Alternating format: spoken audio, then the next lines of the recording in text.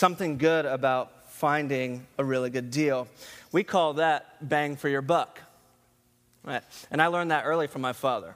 Like, I would have never wore a pair of Nikes had there never been a sale. My dad would have never bought me a pair of Nikes unless they were significantly marked down. And so I learned the idea of bang for your buck. Our industries, our culture really operates that way. We as a people are really looking for that thing that we want most for the lowest possible cost to ourselves. That's kind of how we operate. Leaders in the industry know this too. They spend thousands, millions of dollars on marketing trying to get us, the consumer, to believe that a product that we are looking for is more valuable than the cost we're about to pay. And if they can succeed at doing that, if they can think that we are getting the most bang for our buck, then we're hooked. And they're most likely going to become the market leader. And if we're honest, if we can be a little honest with ourselves, the church has somewhat participated in making religion and spirituality a commodity to be bought into at the lowest possible price. It is a very sad thing. We have taken Jesus and the forgiveness of sins and the kingdom of God, and we have tried to package it in a low-cost, high-reward way. But Jesus, however, as we have just heard from the reading of the gospel today, he sees it in a completely different way. And this text that we have today is a difficult one. It could be, Randy swears that he didn't plan this, but he gave this text to the intern to get me to say how you might need to shun your family, hate your mom or your dad or husbands, turn your backs on your wives,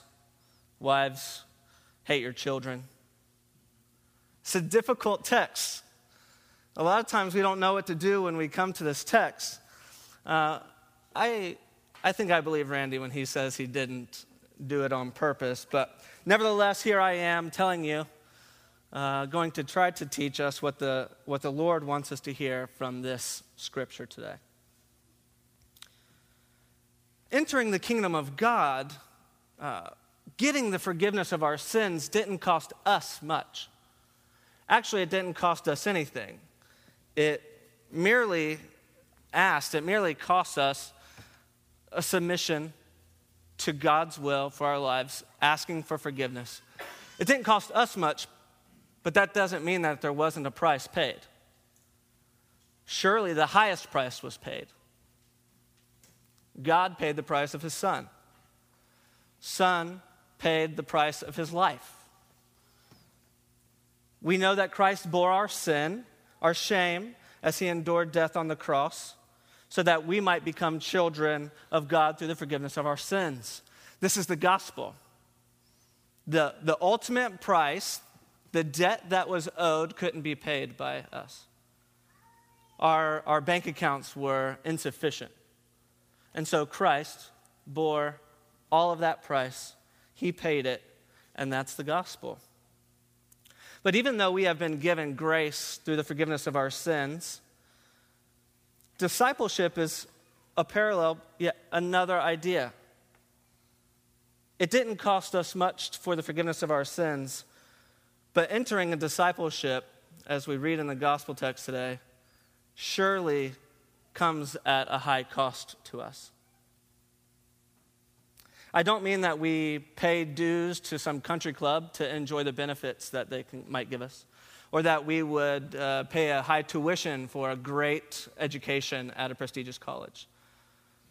The price for discipleship to God, to Jesus, is even higher than that. He asks for all that we have. And the refrain that I want to walk us through in this message today, through this text, is that it is the highest cost for the highest reward. It's no longer low cost. We cannot think that it's low cost, high reward like our culture wants. But it is the highest cost for the highest reward. The section of the gospel that we lean in today is one that pushes back against our natural sensibilities. We who know God, we who know the Son, first understand him as the God of love, the God of peace. Not a God of division or discord. We wouldn't lead off any evangelism mission like that. We wouldn't show up, knock on somebody's door and say, "Can I tell you about Jesus? He's going to ruin your family."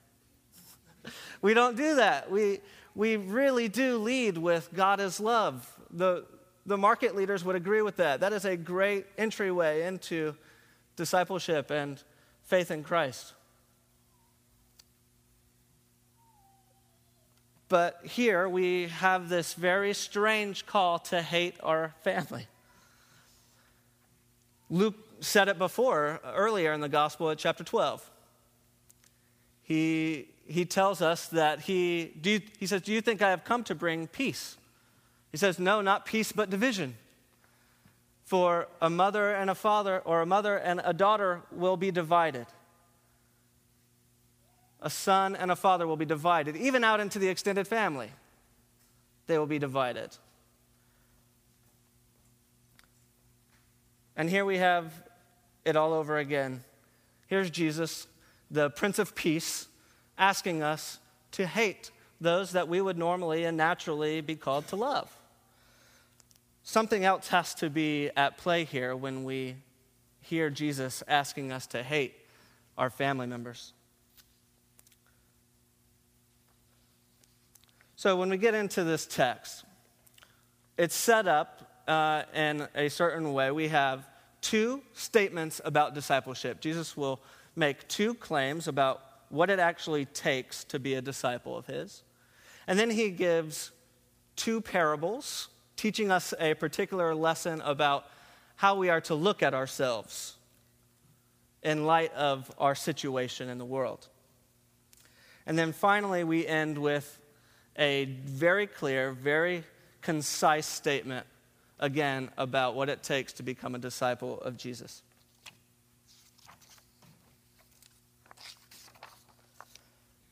So getting into our text, we're going to figure this out. We're going to see exactly what Christ is calling us to do. What is the highest cost for the highest reward? In verse 26, Jesus says, "If anyone comes to me and does not hate his own father and mother, wife and children, even his own life, he cannot be my disciple." This statement of hate is one that really we struggle with. In Psalm 57:10, we get a good idea of what God might say when we hate something. He says, "Let those who love the Lord hate evil." Now that we can understand. Hating evil, it should be on any sane person's mind. We should all hate evil and all of the bad things that might happen in this world. We should detest it. We should really hate it. But certainly Christ couldn't mean that we should hate our wife as though we would hate evil, or hate our children as though we would hate evil. So what is Christ really getting at? What is the context of the New Testament and this word for hate? It doesn't show like we would see hate as ill will towards a person, or that we would detest something that somebody had done to us. The word hate translated for us in this text and at other places in this scripture deal with two contrasting levels of affections when two or more things are vying for allegiance. So there's going to be different things at play. And we can get a good understanding of this by looking at one particular story, a very strange story in the Old Testament. In Genesis 29, we have the epic story of Jacob's quest to find love. He sees Rachel and he is smitten by her, and he really wants to marry her. So he decides and agrees to work for 7 years in order to marry Rachel. But Rachel's father, Laban, he has a problem with this because his first daughter has not yet been married. And that's not good. You can't marry off your second daughter if your first daughter is still without a husband. That kind of shames that first daughter. And so Laban comes up with a plan, and he decides to double-cross Jacob by somehow, we're probably all puzzled by this, switches Leah in for Rachel. They consummate the marriage, and then in the morning time it says that Jacob woke up and was like, oh my gosh, what has happened? He was duped into marrying somebody he did not want to marry. But love knows no bounds, right? And so he decides again to agree to another 7 years of labor in order to marry the one that he actually wanted. He works the 7 years. He finally marries Rachel. But the tone has been set for this family, right? It's difficult to believe that Leah, the one who got in there by deception, could be preferred over the one that he wanted in the first place. And so now you have this family unit. You have Jacob and Leah, his first wife, by 7 years, and then Rachel, and they're married. And then the story goes on that there's just a lot of back and forth. These two women really do not like each other whatsoever. They have difficult times having babies, and they need God to open their womb, and they're asking and praying, and all of this is going on. So there's this really crazy dynamic in this family. All the while, Jacob's culture, the culture that they are living in, says it kind of allows for multiple wives for a man, and that's for the purpose of protecting the woman. In that day, women couldn't really get along in society if they weren't attached to a man, if they weren't married. They weren't able to provide for themselves. They would kind of be disgraced and shunned.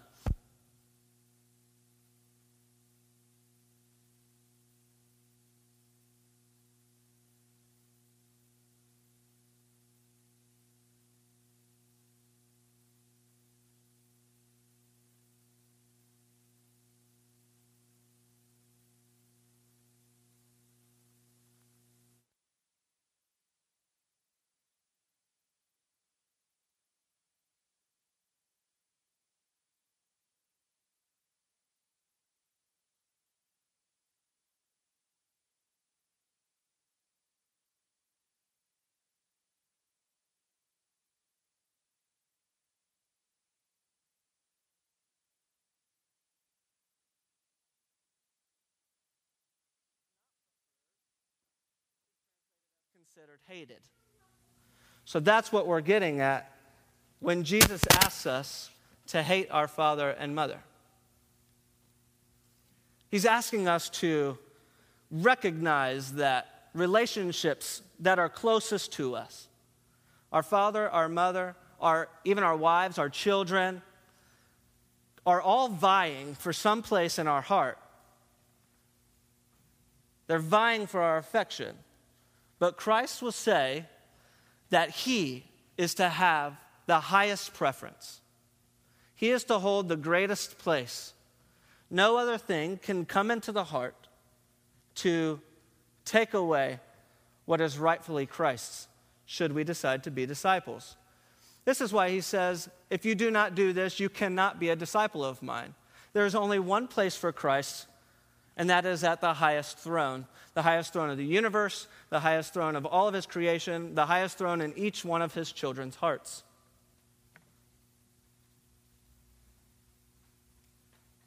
This is what he's getting at when he asks us to hate our mother and father.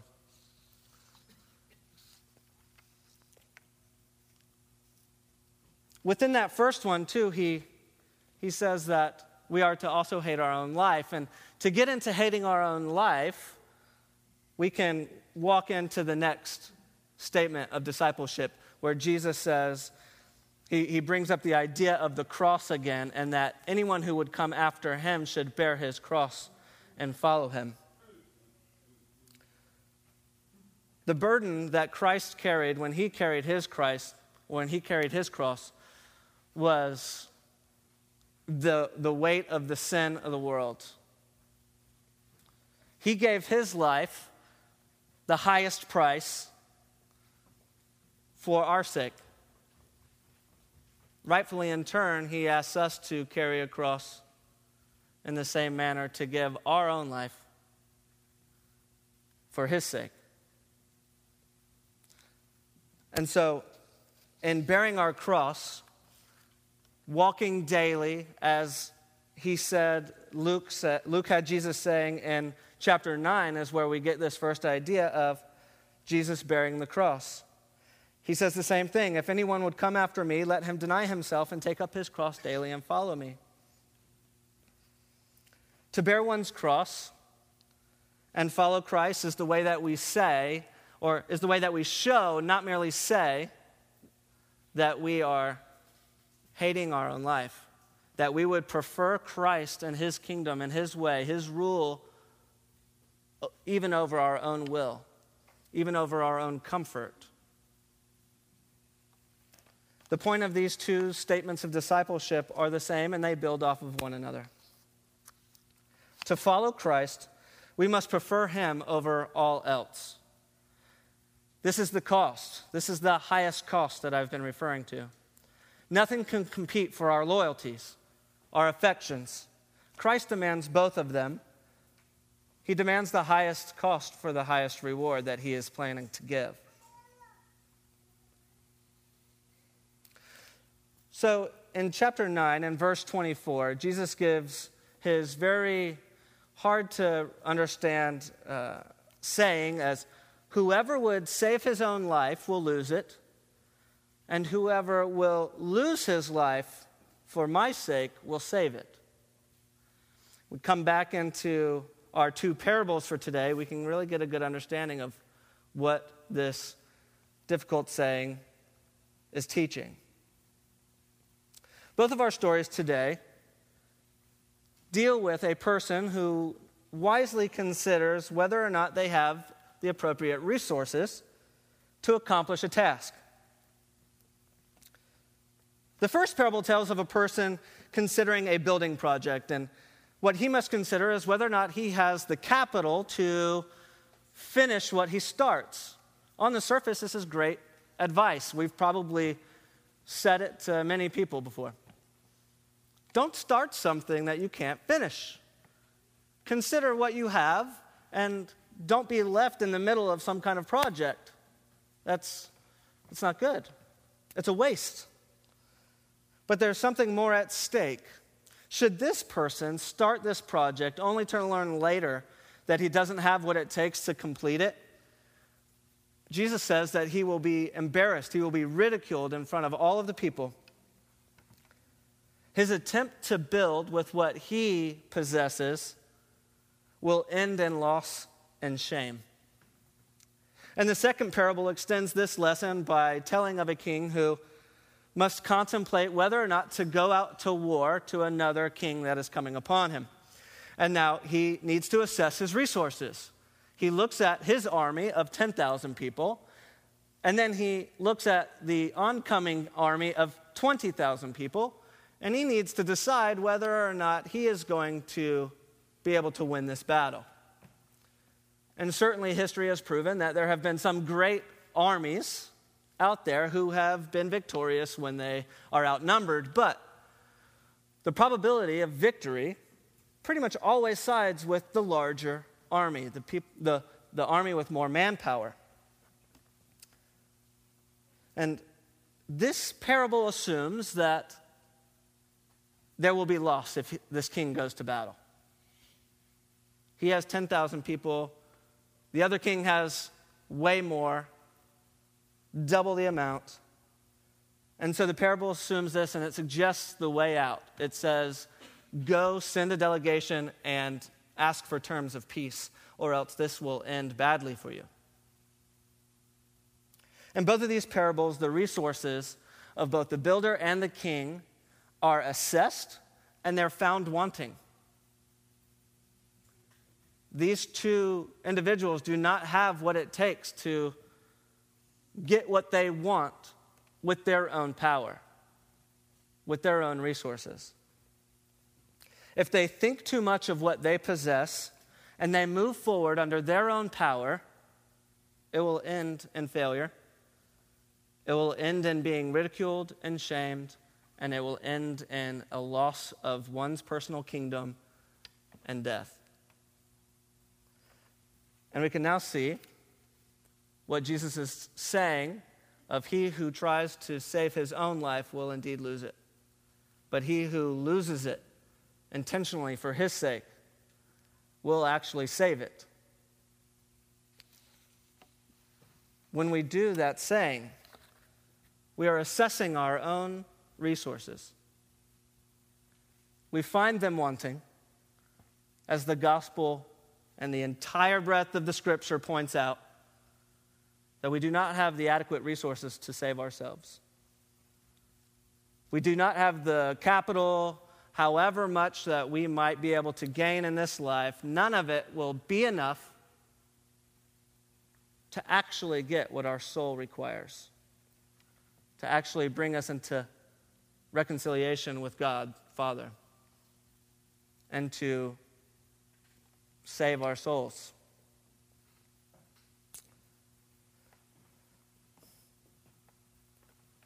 Then, like Jesus does many times, he wraps it up with a saying very similar and says, if you do not give up all that you have, if you do not renounce all of your possessions, I believe this would include the relationships that he's talking about, how they're vying for our affection and our loyalties.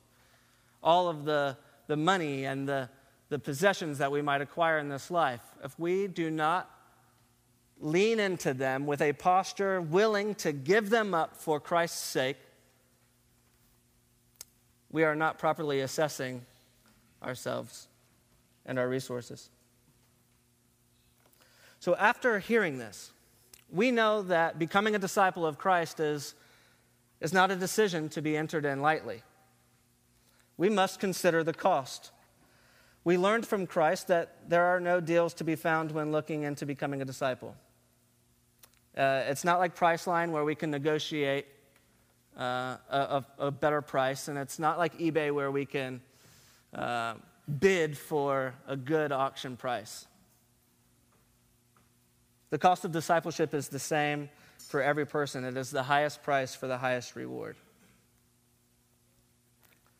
Many of us have already entered into a relationship and into discipleship with Christ.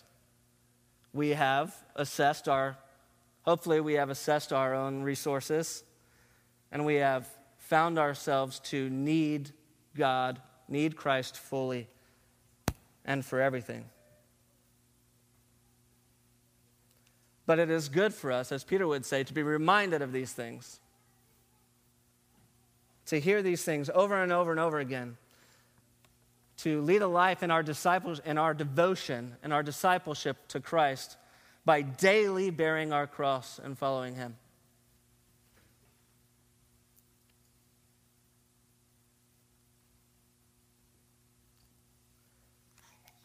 When I was thinking about this text and knowing how difficult it is, I found myself rethinking about or reassessing my own life. Seeing how there are many times where I am up and down and my devotional life seems difficult, and it's difficult at this time, but then it's high at this time. God doesn't love us. If we're in a relationship with him, God doesn't love us based upon the temperature of our devotion to him. That's not really what we're getting into in this text. We're not without hope because we're lousy humans who falter back and forth in our love for God. We are not without hope because Christ has done everything already. Even for our justification and the forgiveness of our sins, like I said, it was no cost to us. Christ paid it all. And like in some of the songs that we sang, they were perfect. It was talking about how he sustains us even in our discipleship to him. So while Christ is talking of a very high cost to be paid for us, he doesn't leave us over here just trying to make up and pay for our way in discipleship for him. We're really always under him. But when we take a posture of love for him and hatred to the things of this world, that's when he's really taking us and guiding us. There is a deep place in our hearts that is really only for Christ. And I believe that this is what this passage is getting at. We will try to find all these resources, all these things of this world, and we will try to put them in that place. And it will end badly for us. This is the reason why Christ says that if you do not give up all things, you cannot be my disciple. There is one place for Christ, and that is the highest spot.